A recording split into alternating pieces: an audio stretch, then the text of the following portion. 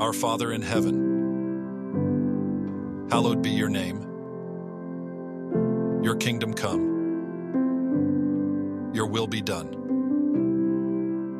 on earth as it is in heaven. Give us today our daily bread, and forgive us our debts, as we also have forgiven our debtors. And lead us not into temptation, but deliver us from the evil one.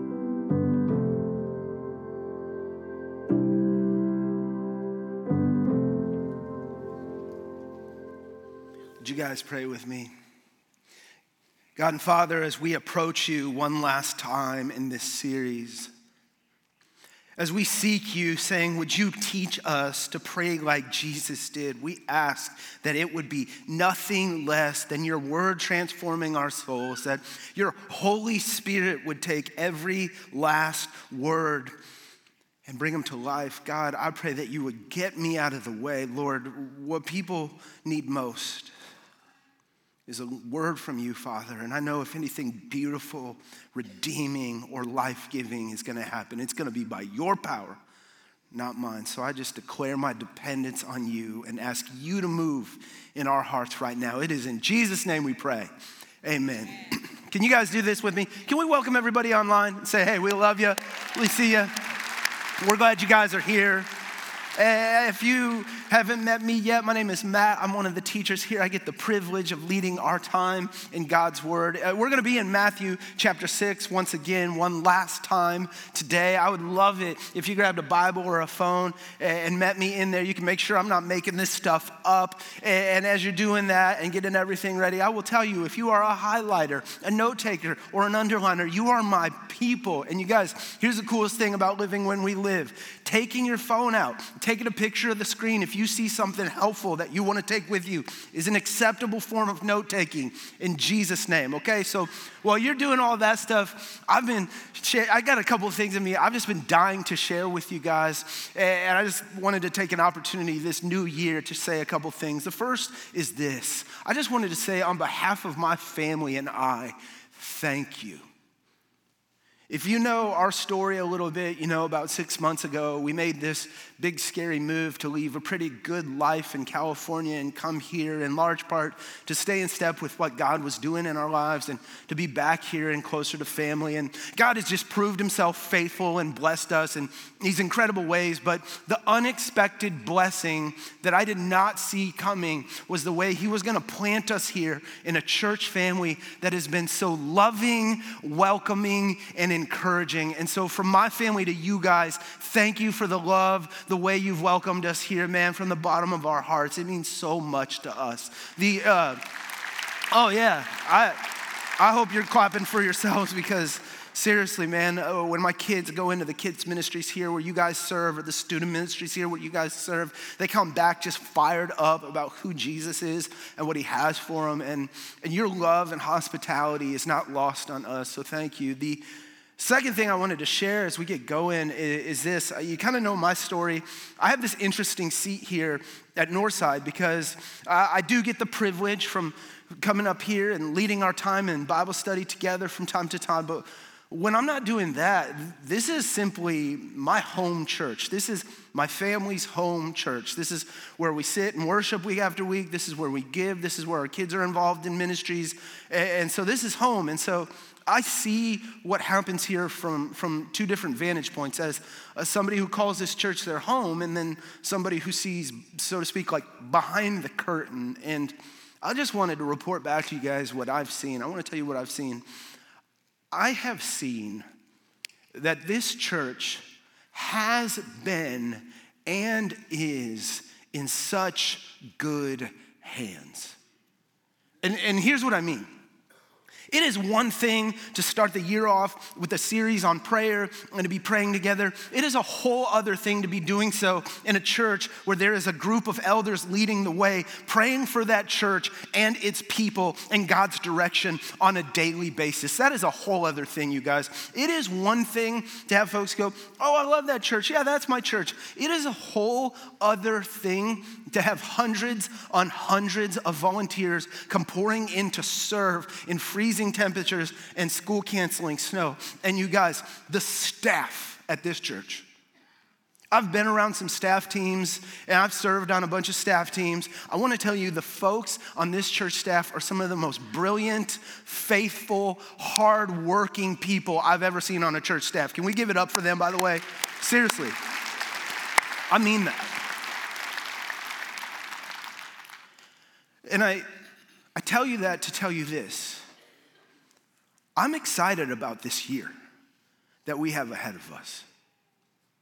And I believe wholeheartedly, if we join arms and go running after God together, we are gonna watch him do powerful, transformative, amazing things in our midst. And if you want a quick or easy way to jump into what God's doing here, if you're like, I wanna engage, I wanna share 2 quick ways that you can do that. The first is simply this. Those prayer stations are gonna be up and running the 21st through 27th of this month, 8 a.m. to 8 p.m. And if you don't know about that yet, around campus here, there's gonna be stations set up where you can go and do these different parts of prayer that we've been learning over the last few weeks. And you can make those prayers your own. You can grab some friends. You can come by yourself if you need some peace and quiet. You can come with your life group. But I wanna challenge you to do that and bring this vision to life. Secondly, as you've heard, we're launching life groups and our Galatians study starts next week. Now, I just wanna challenge you, grab a book, grab a group, and get ready for God to change your life, okay? If you've been on the fence or you're like, I'm not sure, I'm telling you, you won't regret it. Just try it for the Galatians study, those 6 weeks that we're doing together. And if you're a 20-something, can I tell you something? I've been doing this for about 20 years. Let me give you my best piece of advice when it comes to life groups. Join a group with people older than you, okay? Now listen, here's why. Yeah, they're wise and they got a little more life experience and that'll be helpful. But can I tell you something? They've got way better snacks at their group than you do at the 20-year-old group, okay? Their couches are all comfortable. You don't have to sit on some duct tape to be in a group and everything. I'm telling you, that is where it's at. I can't give you any better advice than that. And we're gonna get into this thing. We are in the series, The Lord's Prayer. We've been following Jesus' model prayer in Matthew chapter 6. Week 1, Jacob came and kicked us off. And he says, we don't want prayer to simply be a New Year's resolution here. We want prayer to be a part of our lives. And he taught us that powerful prayers begin when we go before God, laying down our little kingdoms and picking up the eternal kingdom of God, laying down our names and lifting up the name of our Savior, Jesus Christ. Last week, Matt Reagan came in, who was in fact my youth pastor when I was a degenerate 17-year-old. Praise God for that guy. He came and he taught us that powerful prayers happen when we seek God's will. That prayer, your will be done. And I loved what he shared. He said, when we pray God's will to happen, we're really just praying for his heart to reign over the parts and pieces of our lives. Today, we're gonna keep following Jesus in this prayer that we call the Lord's Prayer, and we're gonna watch him move from those things to our need to seek God's forgiveness and to share that forgiveness in the world around us. We're gonna lean mostly into the forgiving others side of things in that, because in Galatians, we're gonna do a lot of work with God's forgiveness of us. We wanna talk about today how it is we forgive others when forgiving feels impossible. I wanna jump back into our scripture. I'm gonna take it from the top. We're in Matthew chapter 6, verse 9, and it says this. This then is how you should pray. Our Father in heaven, hallowed be your name. Your kingdom come, your will be done on earth as it is in heaven. Give us today our daily bread. And he goes on, these are our words for today. And forgive us our debts as we have also forgiven our debtors.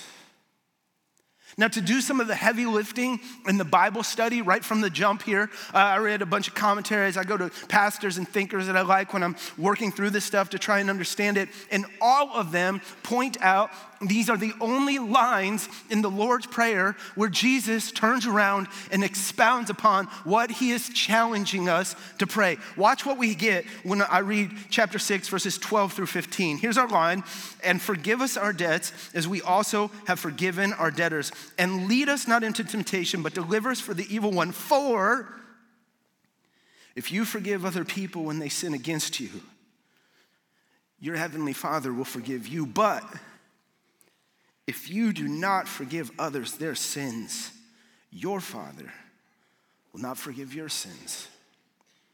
Now, some scholars sit on this and they get very serious. They sit in that tension and they go, Jesus means it. And they have good reason to think like that. And they take this as one of Jesus's most stern warnings in the entirety of his teachings. Other scholars look at these words and they go, you know what? I think what he's saying is, if you are unwilling to forgive others, chances are you have not really tasted God's great forgiveness of you. Both have great reasons for thinking those things. What they all agree on is forgiveness is a big deal to God. If I could sum it up for you, I would put it in one tiny little sentence, and I would simply say this: forgiven people forgive people. As a group of believers, as Jesus followers, as people who have built our lives on the reality that God forgave us when we didn't deserve it. He has lavished his love on us, cleansed us of our sin. We are then called to share that forgiveness in the world around us. David Guzik of EnduringWord.org says it like this: forgiveness has two different dimensions. Forgiveness has a vertical dimension when we are forgiven by God, but forgiveness is meant to have a horizontal dimension where we then take that forgiveness and share it with the people who have wounded us, hurt us, and wronged us. Now, I know we're diving in pretty quickly here. This is heavy subject matter and deep Bible study. I've got one more for you. It is, in fact, pretty dense, so lend me your ears, lean in just a little bit, and try not to glaze over. I can say it like this, okay? Focus here. Forgiveness is like a good smoked brisket. That thing is meant to be shared. Come on, I barbecue, and I know this for certain. When you finish a good 20-hour smoke and you know you nailed this thing and you've been babying that brisket through the night and you bring it in on a cutting board and you open up that foil or butcher paper if you're a man and you see that juice rolling off of that thing, you slice it up, what? You gotta share that thing.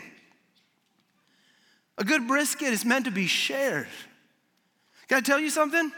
You sit down to a whole brisket by yourself, you've got some problems. And so it is with forgiveness. If you feast on God's generous love and forgiveness of yourself, but are unwilling to share it with others, you're gonna have problems. Let's talk about unforgiveness for a minute. Medical research Dr. Karen Swartz of Johns Hopkins Hospital points out that unforgiveness is actually bad for our physical health. She writes, unforgiveness results in numerous changes in heart rate, blood pressure, and immune response. Those changes then increase the risk of depression, heart disease, diabetes, among other conditions. Dr. Stephen Stafford, chief surgeon at the Cancer Treatment Centers of America, recently motioned to have unforgiveness added to the list of formal diseases medically. He actually has a book you can find on Amazon right now called Unforgiveness, the Undiagnosed Disease. Emotionally, unforgiveness can cause feelings of torment. It can destroy relationships, create anxiety. It can freeze us in a state of bitterness. It causes sleeplessness, and it can cause ideation of vengeance. It can lock our minds into rehearsing arguments over and over and over again. And guys, most importantly, unforgiveness will destroy your faith. Not it might destroy your faith, it will. Jesus repeats his stern warning in Mark chapter 11, verse 24. He says, therefore, I tell you, whatever you ask for in prayer, believe that you have received it and it will be yours. And when you stand praying, if you hold anything against anyone, forgive them so that your Father in heaven may forgive your sins. The brutal translation of this passage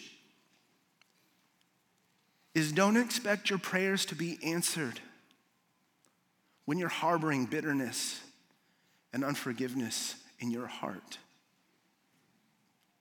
On top of that, I can just tell you from having done this 20 some odd years, now can I just tell you about our God? Can I tell you something?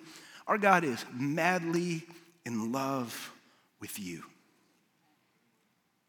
Scripture say he delights in you when he thinks about you. Scripture says that he holds you in high esteem because he made you in his own image. And he's got dreams for you. He's got dreams for you that are bigger than your dreams for yourself. He's got plans for you that are better than your plans for yourself. He's got a purpose for your life that he handcrafted you to fulfill. And I can simply tell you, you will never step into those dreams, those purposes, and those plans when you have unforgiveness sitting in your heart. So what I want to focus on today is this idea of how do we forgive when forgiving seems impossible. See, if you've been wronged, I think you know pretty intuitively who you should forgive. I think you know what you should forgive them of. I think now you probably even understand why you should forgive. The hard question when it comes to forgiveness is how. How do you forgive the business partner that took so much from you? How do you forgive the ex who did so much to hurt you? How do you forgive the parent that was never there, the coworker who sabotaged you? How do you forgive the person you thought you could count on that wasn't there for you when you needed them? How do you forgive people who have hurt your loved ones? Or even the abuser who has crossed lines that should have never been crossed. Let's talk about how we forgive. First idea is simply this: forgive people on the foundation of God's justice. If you're a note taker in your notes on the side of your Bible or wherever you're taking notes right now, I would love for you to just write that little reference, Romans 12:19. That's a book of the Bible and a chapter and a verse. Romans 12:19 is simply these words: do not take revenge, my dear friends, but leave room for God's wrath. For it is written, and this is God's promise, it is mine to avenge, I will repay, says the Lord. Now hold on to that for a second, and that's gonna help us in just a minute. I'm gonna get really, really functional, and I wanna talk about the actual process of forgiving on the foundation of God's justice. How do we do this, okay? Number one, we're gonna name what happened and who did it. You identify the person or people who hurt you and what they did.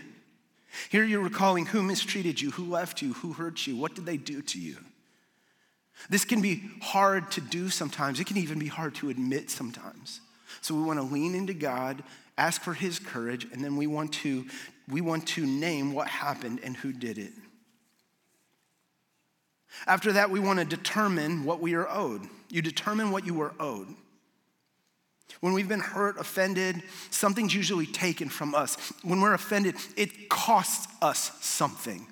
On the back end of every hurt and wound is the fact that something was taken. That's why when Jesus talks about forgiveness, he always tells stories and parables about debts being canceled.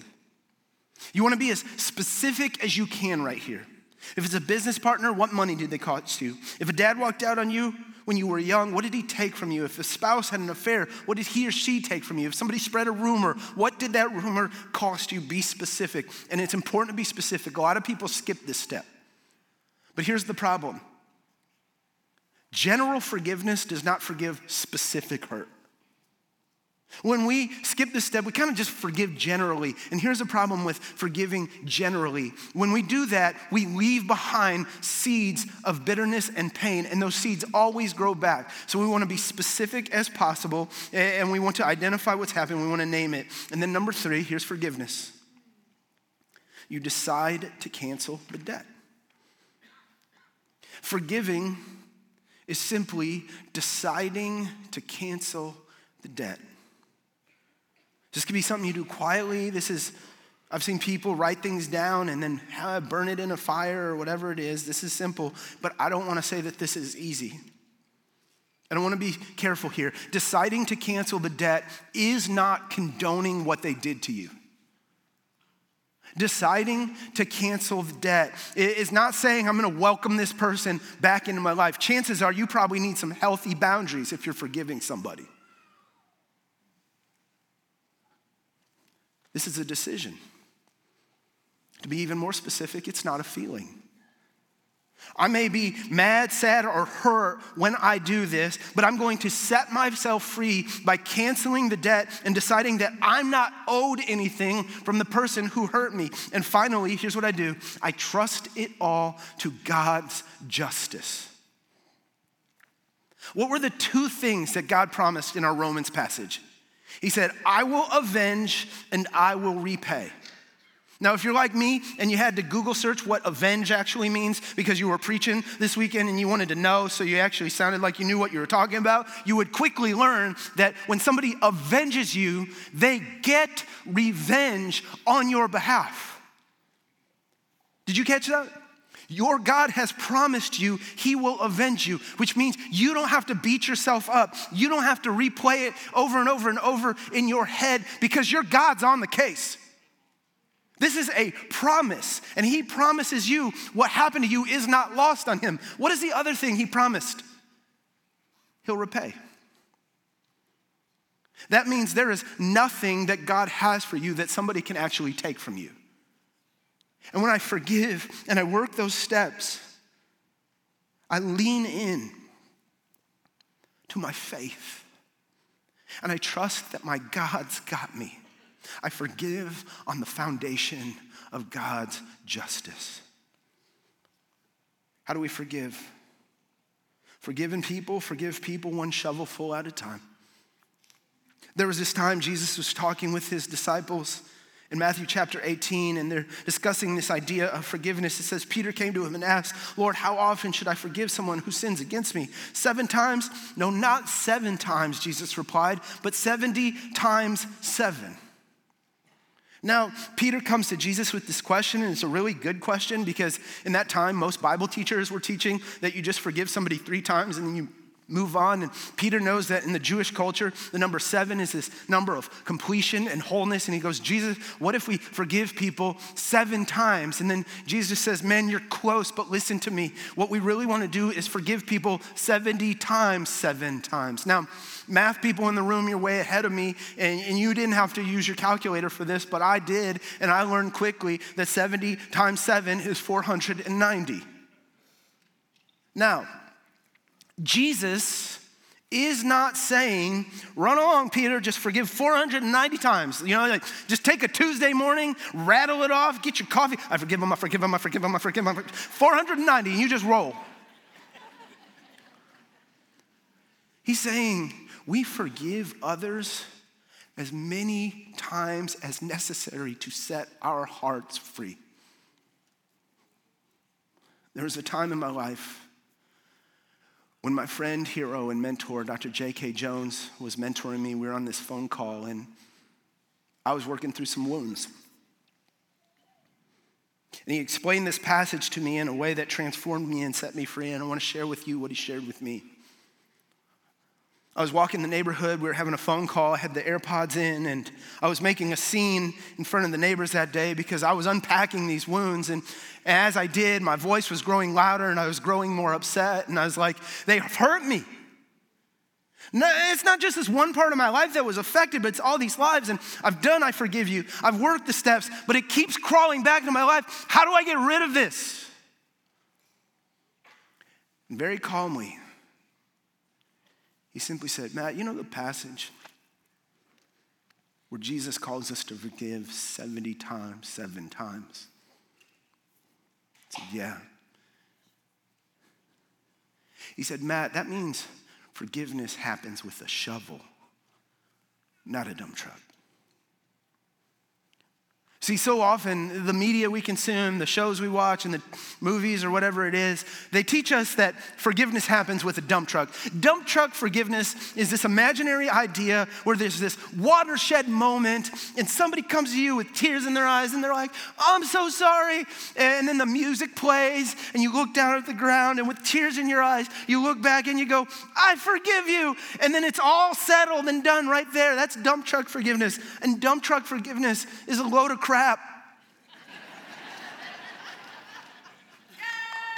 Okay, there's somebody's getting it.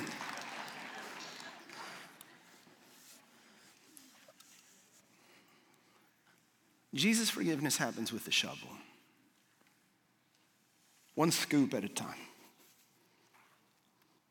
Because often I shovel out some forgiveness.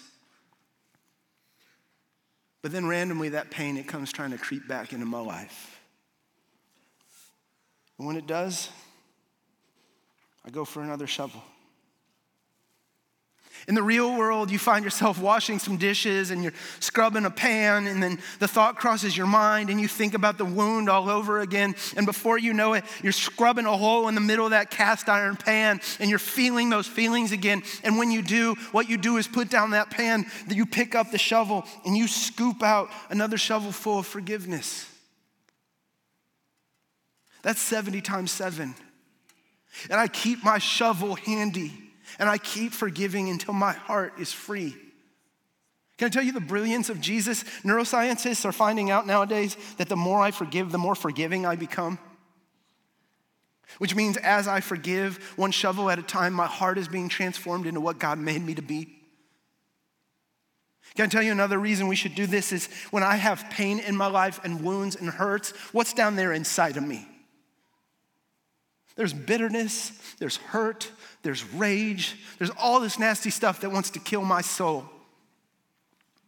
When I keep shoveling out forgiveness, I'm keeping my soul clean and healthy before God. Happens one shovel full at a time. So we've talked about how we forgive. And we've talked about it theologically. We've talked about it practically. But what about emotionally? What about the question, how do I forgive them? As in, how do I forgive them when they took the 20 best years of my life?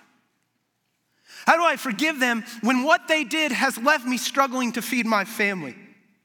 How do I forgive them when I was supposed to be there at this place in my life, but now I'm just stuck here because of what they did? How do I forgive the racist comments they made and got away with? How do I forgive them when they hurt my child? And here's one, stick with me. How do I forgive myself? Can I tell you something? For that kind of forgiveness, there is no earthly answer or motivation.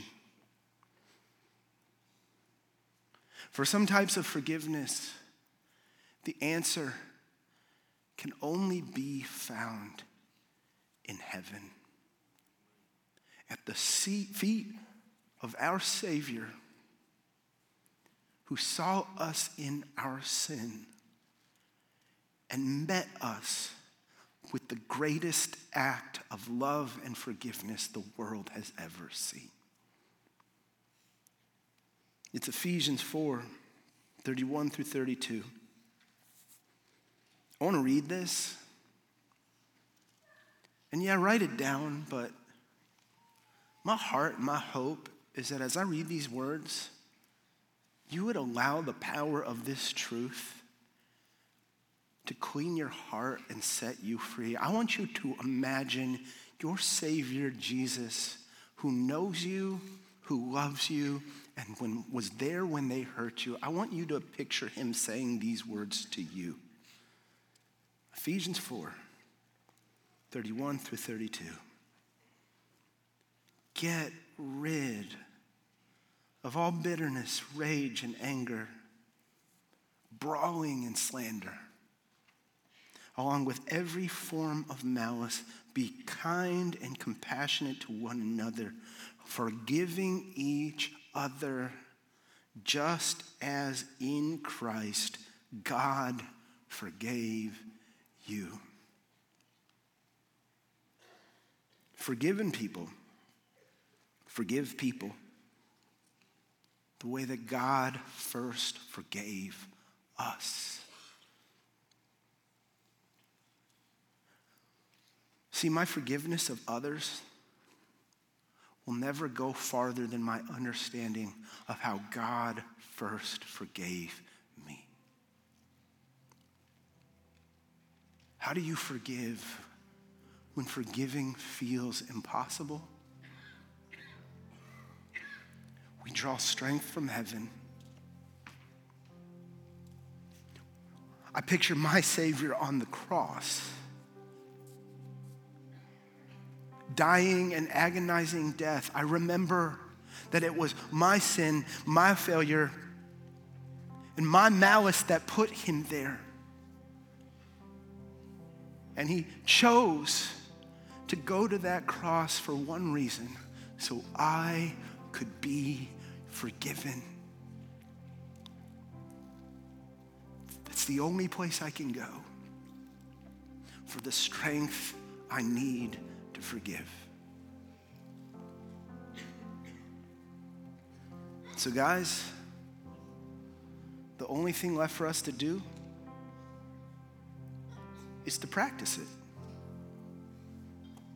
So one last time, in just a moment, I want to invite you to get out this kneeler and to kneel with me and pray. Now listen, I get it.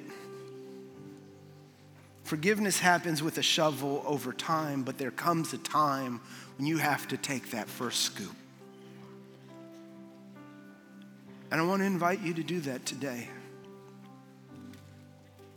And I believe in our God. He has healed me and set me free time and time again in our life. I believe he can do that with you. You can leave here more free and more alive than when you came in. And I want to invite you to trust him. So if you're able, I want to invite you to join me on your knees right now. Now listen, if you got some knee problems, health issues, you're concerned if you get down there, you might not get back up. That's all right. You can simply lean forward, open your hands, and make that your posture of surrender. But I'm going to join you now. And I'm going to walk us through that process together.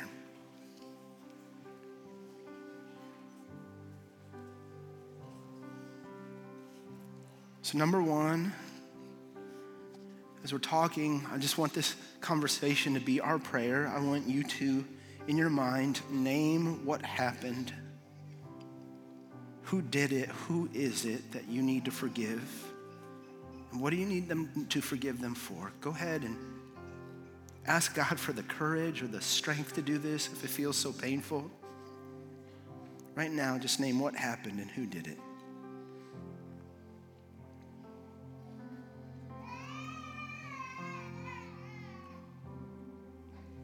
Secondly, I want you to just simply determine what you were owed. Be as specific as you can. What was taken from you? What did they cost you?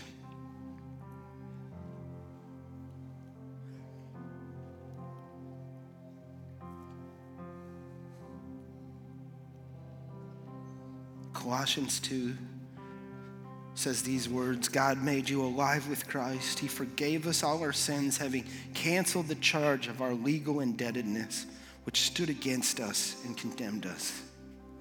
He has taken it away, nailing it to the cross. That being said, I want to invite you right now to decide to cancel the debt. You can ask for God's help with that if you need to.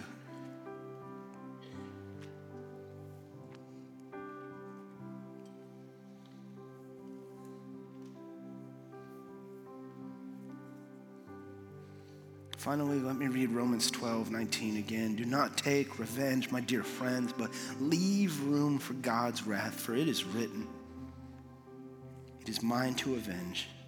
I will repay, says the Lord. Right now, I want to invite you to trust it all to God's justice. If you want to visualize literally leaving the pain at Jesus' feet, feel free to do that now.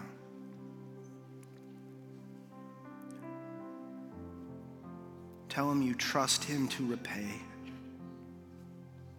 Tell him you trust him with this pain. Let me pray for us. God and Father, on our knees, we're saying we need you. God, I pray that you would be meeting even right now with each of us individually, setting us free and making us more alive. Pray that you would help each of us forgive and let go, that you would fill our hearts with your freedom and your love. In Jesus' name, amen.